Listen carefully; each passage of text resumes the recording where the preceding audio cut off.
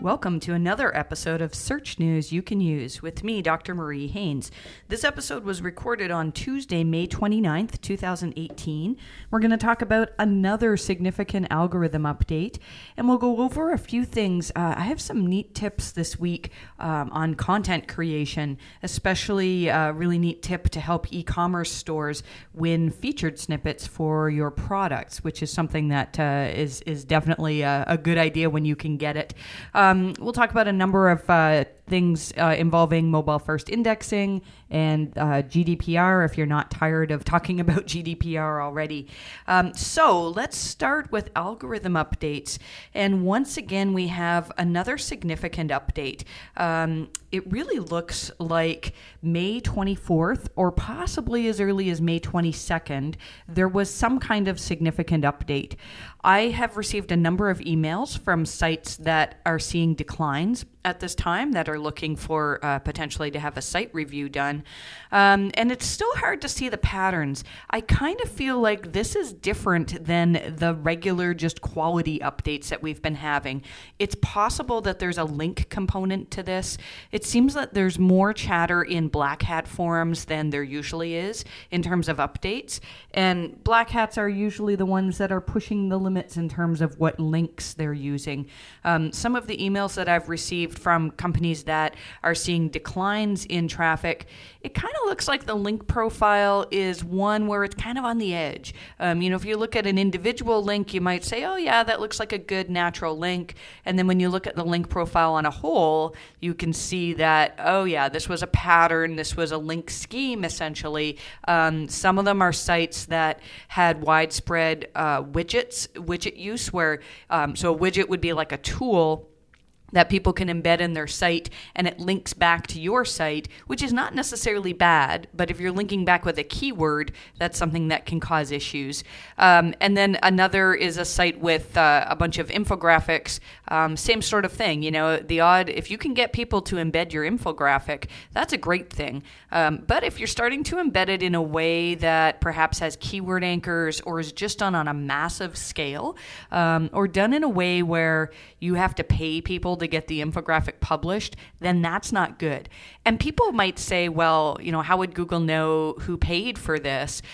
It's super easy. After doing a bunch of link audits, I can tell you that it's so easy to see the patterns. You can see the sites that just continually post sponsored content, and the sites that are paying, that are taking money for links. So if you have seen drops around May 24th, and you have that kind of a link profile, then this might be a drop that you can't recover from.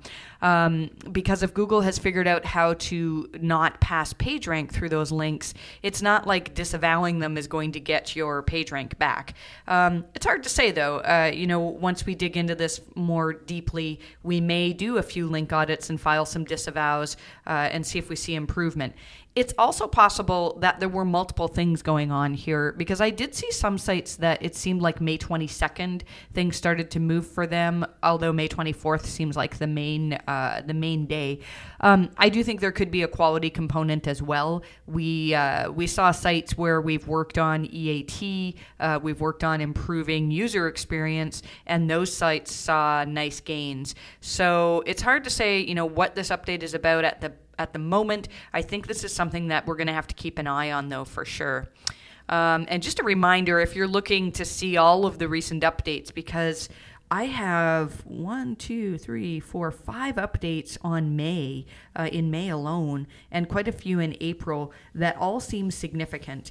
And so you can find those at mariehaynes.com/algo. And then you can see what I think these updates were about. And just a reminder, if we're still taking in a few more clients for our program where we'll monitor your analytics for you and let you know whether you've been affected by one of these updates. So if you're interested in that, mariehaynes.com/contact, and I'll get you more details on that. We had information in the newsletter on Lighthouse 3.0. So Lighthouse is a tool that is Google backed that helps out with audits. I've used it a few times and I think it can be really helpful. In all honesty, I think it's something that I need to dig in more deeply and use on a few of our next site audits. But I'm hearing good things about Lighthouse 3.0. We received a few more emails in the last week of sites being moved to mobile first indexing. So for those of you who are listening to this who are super confused about mobile first indexing, if you get this email saying that mobile first indexing has been enabled for your site, it's probably nothing that you need to act on. What they're saying is that Google has detected that when they start looking at just the mobile version of sites in order to gather data for figuring out your content, for crawling and all that stuff, they've figured out that your mobile site is the same content as is on your desktop site. Now, one of the things I've noticed is that the sites that are being moved over to mobile first indexing, a lot of them are sites that they're not necessarily dated, but they may perhaps not have had the biggest budgets in terms of putting time into SEO and any kind of digital marketing. I almost wonder if sites that are more advanced in the sense that they can provide different content for mobile users and desktop users, those are the ones that we're going to see some issues with when Google starts moving them. If you haven't received an email saying that you're being moved to mobile first indexing, don't worry, you're in the majority. I would say fewer than 10% of the sites that we monitor have actually received this email. I don't think any of my own personal sites have been moved over at this point. So, I think Google's moving with this slowly. They want to see what's happening. But at this point, it doesn't seem like it's causing serious issues in terms of ranking changes. We'll talk a little bit about GDPR, the General Data Protection Regulations. I know so many people are confused about this, and you know that I wrote an article on what I'm telling my clients about this. The deadline for GDPR compliance was this week, and that's why we're receiving so many emails saying, we've updated our privacy policy. There's some more stuff in the newsletter. If you're still struggling with what you need to do in order to stay GDPR compliant and whether you need to do that even if you don't have customers in the European Union, there's more stuff in the newsletter. I also included some people who are really messing up in terms of GDPR. There was a few tweets about Ghostery, and apparently they sent out their GDPR emails in batches of 500 and put everybody in the to field, which is kind of not good in terms of security. So I know even the big companies are finding GDPR difficult. So I think it's something that we really do all need to pay attention to. And speaking of that, there's something weird going on with Google Analytics. So a couple of weeks ago, we talked about how if you're not in the European Union or you don't have a lot of customers in the EU, that you should probably consider changing your data retention settings on Google Analytics. And right now, it's set to automatically delete user identifiable data from 2 years ago. And something strange happened in my analytics whenever I try to look at, so if I go to acquisition and source medium and then look at just Google organic traffic, and if I look at, say, the last 2 years worth of traffic, I can see all the traffic trends. If I extend that date so that I'm looking at 3 years of traffic, all of a sudden everything's completely blank. Now, the data is still there. If I look at it in the general overview tab, where I'm not segmenting by Google organic traffic, I can still see back into the past. And it's weird because, the data is there for the last 2 years, but if I set the date back again to 3 years, I lose all of the data in the last 2 years as well. So I do think that this is a bug. I'm seeing this in sites where we have changed the data retention settings to say never delete the data. So I don't think it's a thing where we've said, oh no, I didn't change my retention settings and now I'm doomed to never see my Google Analytics data. I think that they're probably in the process of making changes to this. So hopefully that changes soon, because we do a lot of work where we look historically to see, has Panda hit the site over the years? Has Penguin hit the site? And that can really tell us a lot about the types of issues, the types of quality issues that a site has. So hopefully that returns soon. There's been an update to Google Trends. Google Trends is awesome for content creation. So if you're trying to figure out what to write about, it's a great way to find out what are people talking about, what are people searching for. So if that's something that you do lots of, I'd encourage you to look at the new Google Trends update. There was information from the Chrome dev team. We reported not too long ago that Chrome was going to start blocking videos that autoplay, which is a great thing. Nobody likes autoplay videos. The problem, though, is that when Chrome started doing this and blocking these autoplaying, I think it messed up a bunch of sites that have games or things that actually do need to play in order for the page to be functional. And so I don't know all the details about what got messed up, but Google has, for now, has rolled this back. And so you still are going to see some auto-playing video. Seriously, if you're a site that uses auto-playing video, nobody likes that. I know it's probably a way to get good ad revenue, but whenever you have ad revenue at the expense of user frustration, that's not a good thing, and that can come back to bite you in terms of rankings. The Quality Raters Guidelines, which I talk about a lot, have all sorts of sections on how frustrating the ad experience is for users. So, not recommended to have auto-playing video.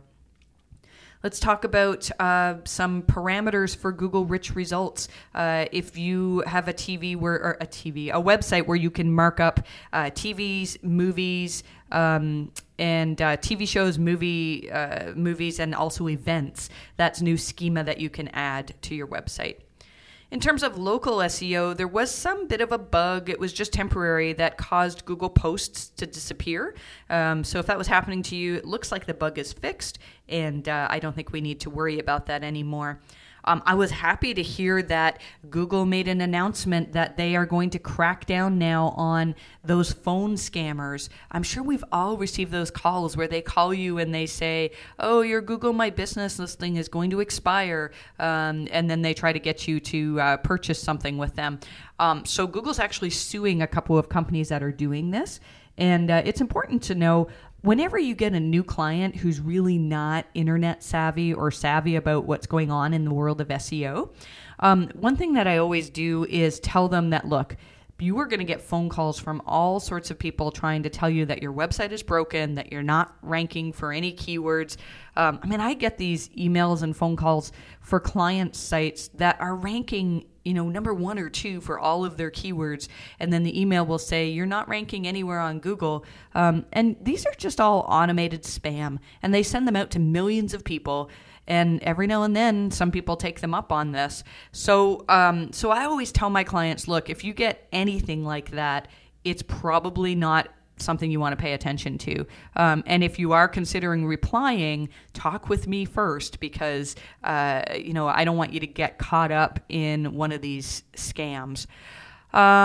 Let's see. So I'm going to talk about a couple of things that are in the paid version of my newsletter. You can find the newsletter at mariehaynes.com/newsletter. And every week now we put out a paid version and a free version. So all of that stuff that we just talked about right now is in the free version. And the paid version has probably about 4 times the content. Anytime I see a tweet or an article about something where I'm like, ooh, that's a good tip, we could use that to improve our sites, then that's something that I'll expand on in the paid version of the newsletter. One of the tips that we had was, we actually had 2 tips from Cyrus Shepard. So whenever Cyrus tweets something, it's always good stuff. He really knows his stuff, and I pay attention certainly when he's talking about SEO. One of the things, he gave an example of a page that he felt had really good content, and I think it's from a site called draxe.com. I've linked to it in the newsletter. But some of the things that I really liked about this page is that they've figured out what are all of the questions that people would have about this particular topic, and then they've made each of those questions an H tag on the site. And then under the H tag, they do a really good job of concisely answering the user's question. I've laid out a number of things in the newsletter that I think that they do really well. It looks like they're making really good use of internal linking. And linking to your own pages with keyword anchors is vitally important. And there's some other things too that they're doing really well, and it seems to be helping them in terms of rankings. The other thing that Cyrus tweeted about was a picture from the Quality Raters guidelines. Did you know that having proper contact info on your website is actually probably a ranking factor? So this is in the Quality Raters guidelines. There's a section that talks about e-commerce stores, and it says it instructs the Quality Raters to look for the store's policy on payments, exchanges, and returns, and to make sure that there's a way to contact the business. And this is part of Google's, I believe this is part of Google's desire to only rank legitimate websites. So if I'm sort of a fly-by-night, I just created a website last night and I don't really have a brick-and-mortar presence. Now, not to say you need one, but you're going to have more legitimacy as a brand if you actually have a physical presence in the world. And so everything you can do to say, like, look, we're a proper brand here. We're a company that you want to do business with. And remember, when we talk about EAT, the T in that stands for trust. And so everything you can do to help users trust the information on your website and to trust your business is a good thing. And we could go on and on about that. I mean, the Quality Raters guidelines talk a lot about the quality of the reviews that your business is getting and whether or not your business is known for being involved in fraud, things like that. So you really need to do everything you can to improve the trustworthiness of your business. I thought it was interesting. There was a great tweet on a way to win featured snippets for product pages. So if you do SEO for e-commerce, you know that it's challenging to rank product pages. I mean, people don't tend to link to their favorite products on your website, although it can happen. But one thing that this person talked about was creating an FAQ section for your popular products. Now, of course, if you have millions of products, that's something that doesn't scale very well.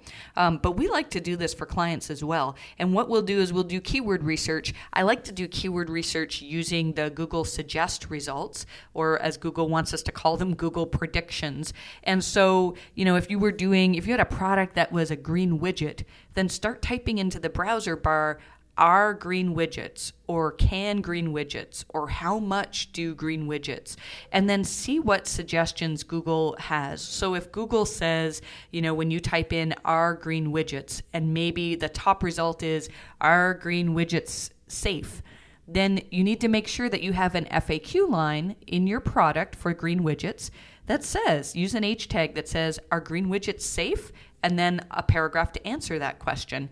And what you'll find is, if everybody has the same products, even if people are rewriting the product description, Google's getting good at recognizing that, hey, you have the same product as everybody else, but your page answers more questions than the other pages. And that's something that's really fun to test. We've seen some improvements where sites or pages are ranking better just because we've improved the information to make it easier for users to make their buying decisions. And the last thing we'll talk about is reviews, going back to local SEO. It looks like Google has removed a whole bunch of reviews, and they all seem to be reviews from several years ago where you were allowed to leave an anonymous review. I had a couple of lawyers contact me to say that their reviews from a few years ago had been removed, and that sort of makes sense that people would review their lawyer anonymously. I think, people are less likely to say, my criminal lawyer was really good. They don't want to have their name associated with that kind of review. So that might make it more difficult to get reviews for some professions. I don't think that Google's allowed anonymous reviews for a couple of years, though, now. And the other thing I don't know is whether this removal of reviews has actually caused a decrease in local rankings as well. So if you know that, if you've seen a drop in reviews and also a drop in local rankings, let me know, because that's something that I'd like to report on. So that's all we have for this week. I think hopefully we'll have sort of a quiet week. I know many of you, the week started off with a holiday, and who knows? I mean, sometimes Google tends to do stuff on weeks where people aren't really paying close attention. But we'll see how the week goes. And then next week, I'll see if I can update you with more information on this algorithm update, as we'll probably have a good amount more of information as people contact us with sites that need help. If you do want a site review, our current waiting list is about 3 to 4 weeks. And we are offering 2 types of site quality reviews.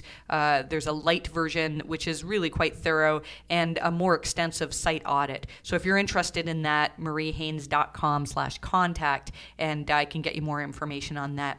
So I wish you the best with your rankings this week, and we'll talk to you next week.